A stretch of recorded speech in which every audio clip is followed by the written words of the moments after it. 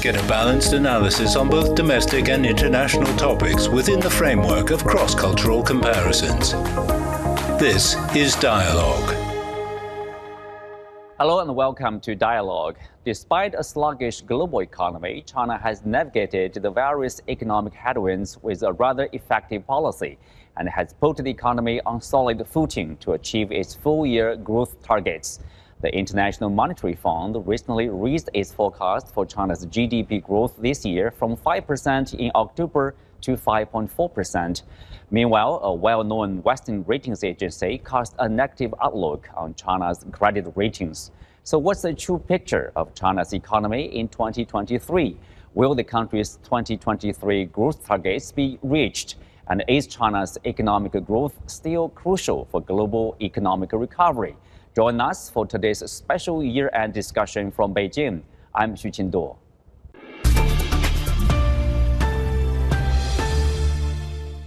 We're happy to be joined by David Ma Hong, Executive Chairman, Ma Hong China, and Professor Wang Yaojing, Assistant Professor in Economics at Peking University. Welcome to Dialogue. Use some keywords probably to describe China's economy in 2023. If you take 2020, 21 and last year, the accrued GDP growth is 20% in China. It's 7.7% in America and 3% in Europe. So there's a momentum that I think we also perhaps shouldn't take for granted. It's a grassroots momentum. It's even something which government policy can't do a great deal about. People are getting back to work. People are actually still investing in their businesses, their brands. So from a grassroots perspective, and I travel a lot in China each week, I see a lot of activity and I see a recovery of confidence commercially. But I still think there's some social insecurity in terms of people are still a bit wounded by what occurred in the last 3 years. But that will pass. I think by the spring of next year, we'll see much more solid growth and far better indicators in the key areas, even in the property sector. Mm-hmm.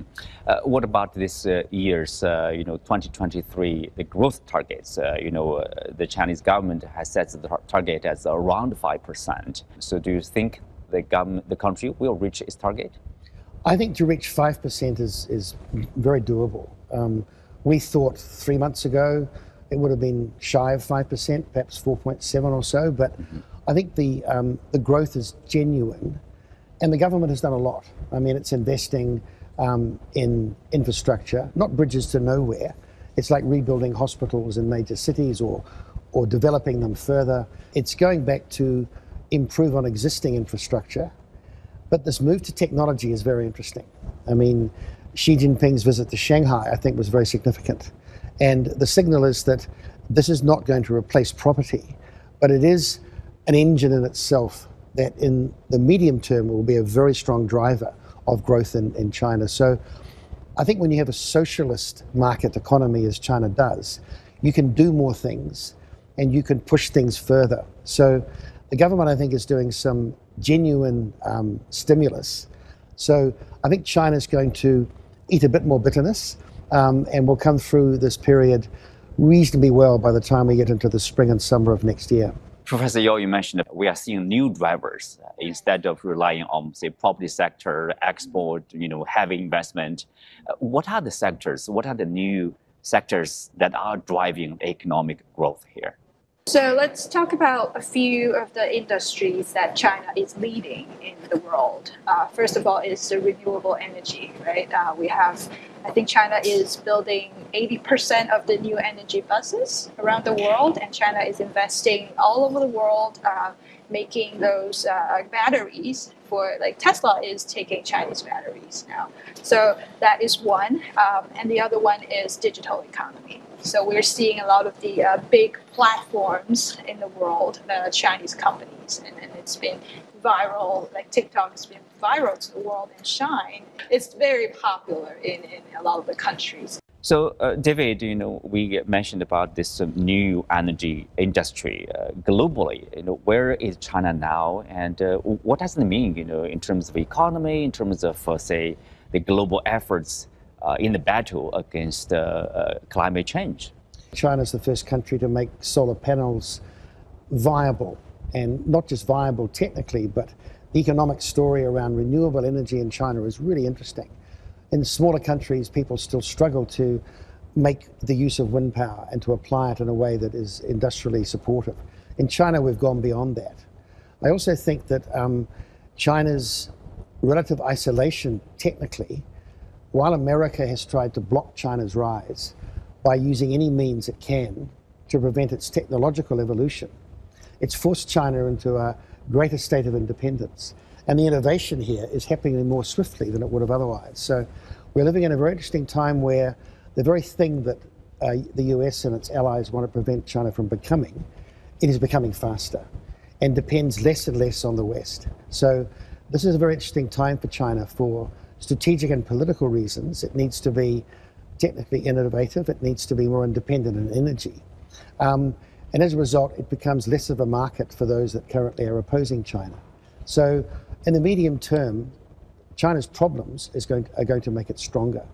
So I'm really interested to see what that eventually will do in terms of exporting technology, as we are with electric vehicles, developing battery technology that is now leading the world. So these things, the more China has resistance, the stronger it becomes. And the tech sector is one of the major case studies for that. Mm-hmm.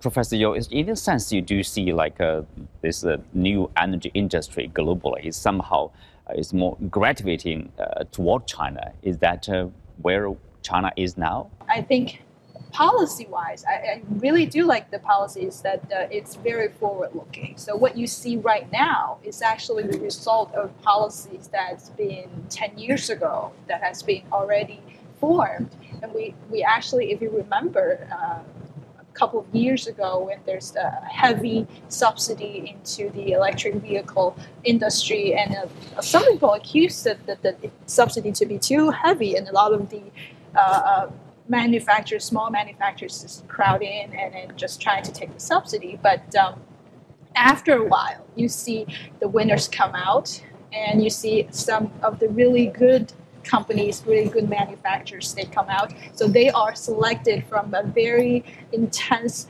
market, competitive market. So I believe that if they survive the Chinese market, which is highly, highly competitive, they have an edge in the global market. Mm-hmm. And they will continue to do that. Yeah, the overall economic prospects, let's say, in particular from, say, internationally or the Western perspective, seems like a bit mixed. For example, first we mentioned about the IMF. They say Chinese economy is going to reach its target of 5.4% for 2023. And they also reaffirmed an October upward version of China's growth projection in 2024 from 4.2% to 4.6%. What do you make of this kind of like optimism, David, here? I don't think we should concentrate too much on the GDP figure. China's a big country. It is now arguably the biggest economy in the world. By purchasing power, parity it would be. So it's so big that its momentum can be measured in many ways. I think the most important thing is to look at where China is competitive globally, and the extent to which China attracts investment internationally, and also where the West perceives China as an important market for their companies. These are the things that are, I think, more important measurements. And what interests me about the Chinese economy is that we're beginning to see, as in the electric vehicle sector, globally competitive companies like BYD. And you've got a business model there that, yes, there was government support in the beginning, but these are truly independent private businesses. So China, I think, needs to look at, why is America powerful?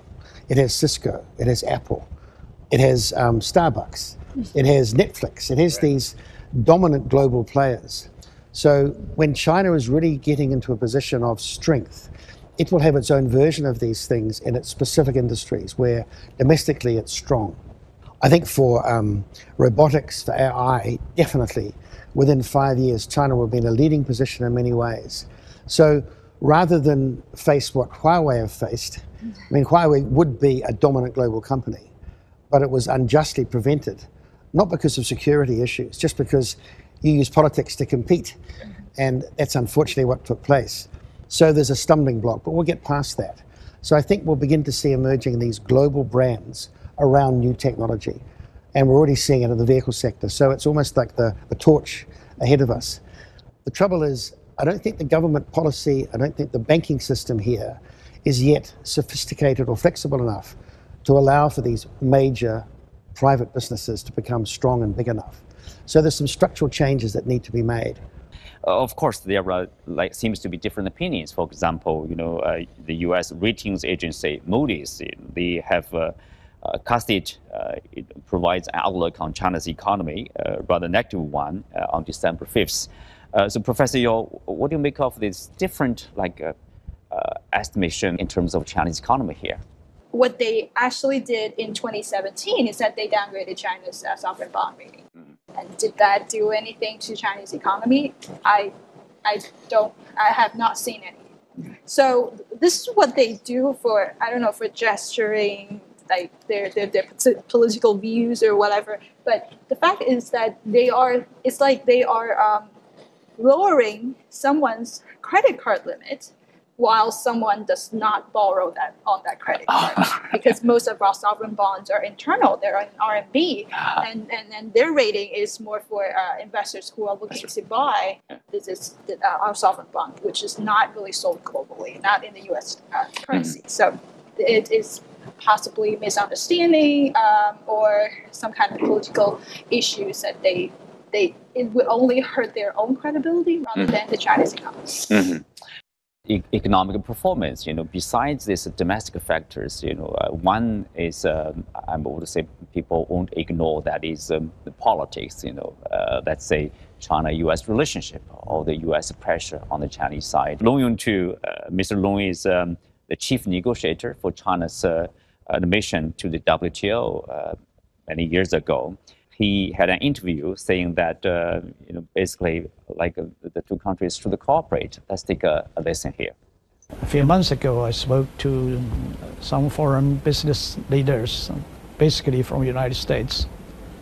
I told them, if you treat us like this 20 or 30 years ago, we are finished. But now it's too late for you to do that, because during the last 2 or 3 decades, China's size of economy grew so fast. So the size of economy, the size of the population, the size of the middle class group, the size of Chinese manufacturer, which is bigger than those of United States, Germany, Japan, Korea get together. Oh, we have such a big size of manufacturing, taking 30%, over 30% of the whole size of the world manufacturing sectors. And also through the globalization, China's economy, through the supply chain and the manufacturing chain, has been deeply integrated with one another. It's not easily to cut off of this manufacturing and supply chain. So the size of Chinese economy has decided that you cannot easily get away from China. You cannot. And also, we hope to tell the United States that if you cannot beat us to death, if you cannot throw out easily, you'd better consider whether it's good for you to cooperate with us. I think that would be better for them. It is their basic interest. We hope they change their mind. Mr. Long said that U.S. will not be able to beat China, and the wise way for Washington is to cooperate with China. Do you agree, David? I think he's right. I mean, look at the last 40 years. It has been the American-China collaboration that's made the whole world wealthier, more stable, lifted more people out of poverty than any time in history, not just in China, but across the world. So he's right. I think we're looking at a tide of history where the West is beginning to decline, and the West, therefore, is becoming insecure about its own decline. And they're looking for somewhere to blame, and they see China's development. So they'd rather point to China's development as a cause for their own internal decline and lay on sanctions and bring up all these geopolitical tensions, which is what America is doing a lot in Asia, which is really not about China at all. or about any real conflict. It's about the insecurity of Europe and America facing this phase, this period of decline. And all empires fail. All countries become strong and then they become weak again. And the trouble with our lot in the West, we're struggling with that. We don't want to accept it. We can't adapt to the fact we're losing power. And so we're worried about the emergence of China. But it's a misreading of China's emergence because China is not the replacement empire. China is just becoming strong and it's 20% of the world's population. So I think gradually European countries and other countries around the world will realize that the best thing is to cooperate with China. China will need to be flexible, patient, not react, and just have confidence in its own evolution. Mm-hmm. Professor Yeo, just as Mr. Long and David has mentioned about the best way in terms of their own interests and also the interests of the world is for Washington and Beijing to cooperate with each other instead of pursuing the so-called decoupling policy, separating, cutting off relationship between the two countries. I think what they call decoupling or de-risking is the same thing. It's just that decoupling sounds too harsh, and then they used a different word and make it look better, but it's actually not. So this de-risking or decoupling thing is, I see more like a political campaign to make a gesture to their voters or whoever. But really is that if you think about what businesses and what people want is to cooperate. It's only by cooperating and coordinating with China, working with China, could the Western, whether it's U.S. or European businesses and people would benefit from that. So it's at the end of the day, politicians, they really do care about just their own political views or political goals instead of what the businesses and the people want. They can talk about decoupling and de-risking all the time, but if they do care about what the businesses and people's benefits, they should be cooperating. Well, I also talked to Yukang Huang, a senior fellow at the Carnegie Endowment for International Peace. In the interview, he points out an interesting story, basically. Let's take a listen first. China's growth of 7, 8, 9% over the last decade and a half increased global growth by a full 1 to 2 percentage points a year, especially for developing countries. So that's been a very positive effect. It also actually uplifted the growth rate of Europe. People don't actually recognize that, but it did. So a shrinking or a slower growth in China is bad for China, but bad for the world. And there have been some simulations about the consequences of the technology war, the trade war. This potentially continues. More restrictions, more tariffs. It could slow down China's annual growth rate, let's say a full percentage point. And you begin to feel that actually in what's going on in China. But many people in the West don't realize that there's also a negative impact upon U.S. and European companies. If U.S. European companies cannot and will not export high-tech products to China, then these companies don't have the revenues to support the research and development. Innovation in the West slows down. So there have been some studies which have shown that in a technology war, a policy of de-risking will also lower growth rates in the West by as much as 1% a year, let's say 5 to 10 years down the line. Now, if you think about it, the West considers a steady growth of around 2% or 2.5% as a good solid achievement on an annual basis. But if that growth rate is cut by a full percentage point and growth in Europe and the United States is only 1%, not 2%, that actually has some very serious consequences for the U.S.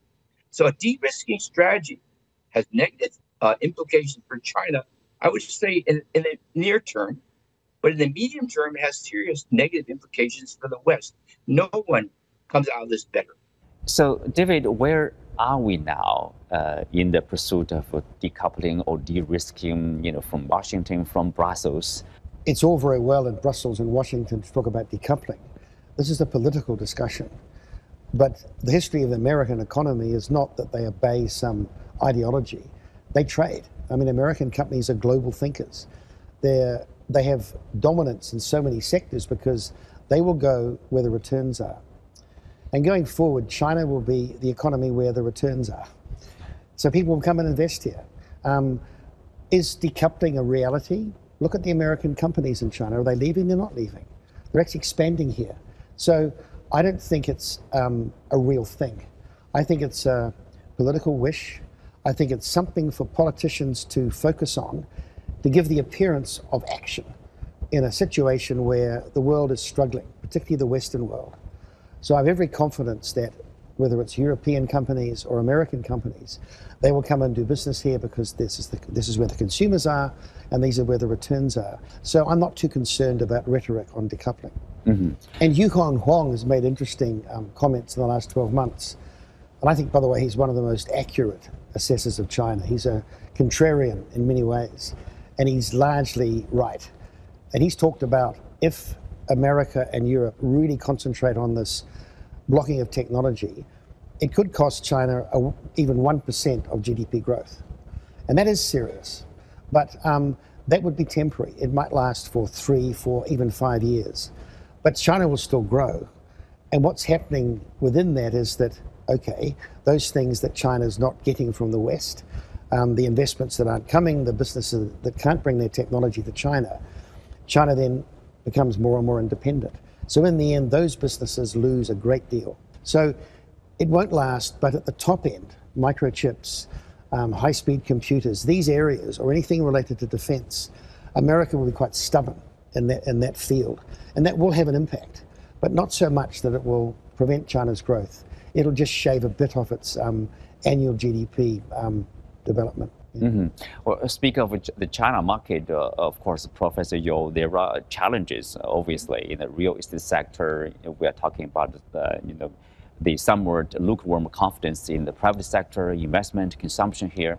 The government has taken some measures, but how effective are these measures, and where we are now, and what we are expecting? Let's take the real estate market, for example. So I think the central government released policy on boosting the demand for its, say, supply chain. So the government is providing a lot of the housing for the essential housing needs. So I think the demand side, the government is trying to do that. And for the supply side, they will have to restructure a lot of the debt from the real estate companies. And they will have to work together with the local government, with the banks, and to make sure that no systematic risks would happen. So that's a property market. But we will have to wait for some time to see the results. But a stable property market is probably what we are working towards for the next year. For the next year. And also, of course, in December, we have this Central Economic Conference, which is an important one. Usually it sets basically the tone of economic policy making for the next year. So what's the signal, David? People say it seems like there's a refocus of a single focus on the economic growth for 2024. Probably we are going to see more policies to support economic growth here. I hope we see policies that encourage the private sector. I hope we see initiatives that allow for the creation of a more stable private banking sector, because the state controls the banking system. Which is why we don't have recessions, which is why we don't have crises. So it's a good thing. But it doesn't help growth in the way we now need. There's two sides. It's got two sides. So we need a much more efficient and more flexible private banking system. And in the absence of it, we end up with these shadow banking structures and these informal structures, which are inherently very unstable. So I hope to hear initiatives that the private sector can get better credit policies out of a non-state banking system. That'd be a major move. If that came as a message, that would also encourage foreign investors. It would encourage people who are looking at China's capital markets. So I think the messages can be very simple. I'm not sure if the government's ready yet. I think they're still struggling with trying to see how they manage all these problems at once. And how they balance the fact that the property crisis is in the 3rd and 4th tier cities. They were the ones that overbuilt. They speculated. They converted land into projects because they needed the income. Whereas the major cities, the 11 coastal provinces and the major cities of China, that property sector's fine. That'll be fine by next year. The demand will come back. People want to live in these places. So we're getting a sort of hangover of an overemphasis in the property sector. We need to go through this. And once we come out of it, property won't be such a strong driver of the Chinese economy, but it will be a healthy sector. And it will come back as a bringing demand for all the things, whether it's construction materials or appliances, all the things that property is the catalyst for in an economy. So we'll get through this. But I think we have to be careful we don't over-focus on what's happening to property. It's a kind of partly a sickness we have to allow the economy to go through. Let's look, as you were mentioning earlier, focus on the tech sector, focus on the newer areas of the Chinese economy, which are the future. Thank you, Yao-Jing. Thank you, David. With that, we come to the end for today's special discussion on Chinese economy. I'm Xu Qinduo. Thanks for being with us. See you next time. With a history of 5,000 years, it's no surprise that China has created a fabulous treasury of folk tales. Once a year, on the 7th day of the 7th month, all the magpies fly up to heaven and form a bridge. So many amazing worlds to discover. I want a new palace, said King Mu of Zhou one day. Chinese folk tales retold for audiences today. Will you marry me? He asked. And with little hesitation, she said, yes. 5,000 years of amazing Chinese folk tales. My father must not go to war. Someone must take his place. You'll find Chinese Folk Tales Season 3, wherever you discover your favorite podcasts.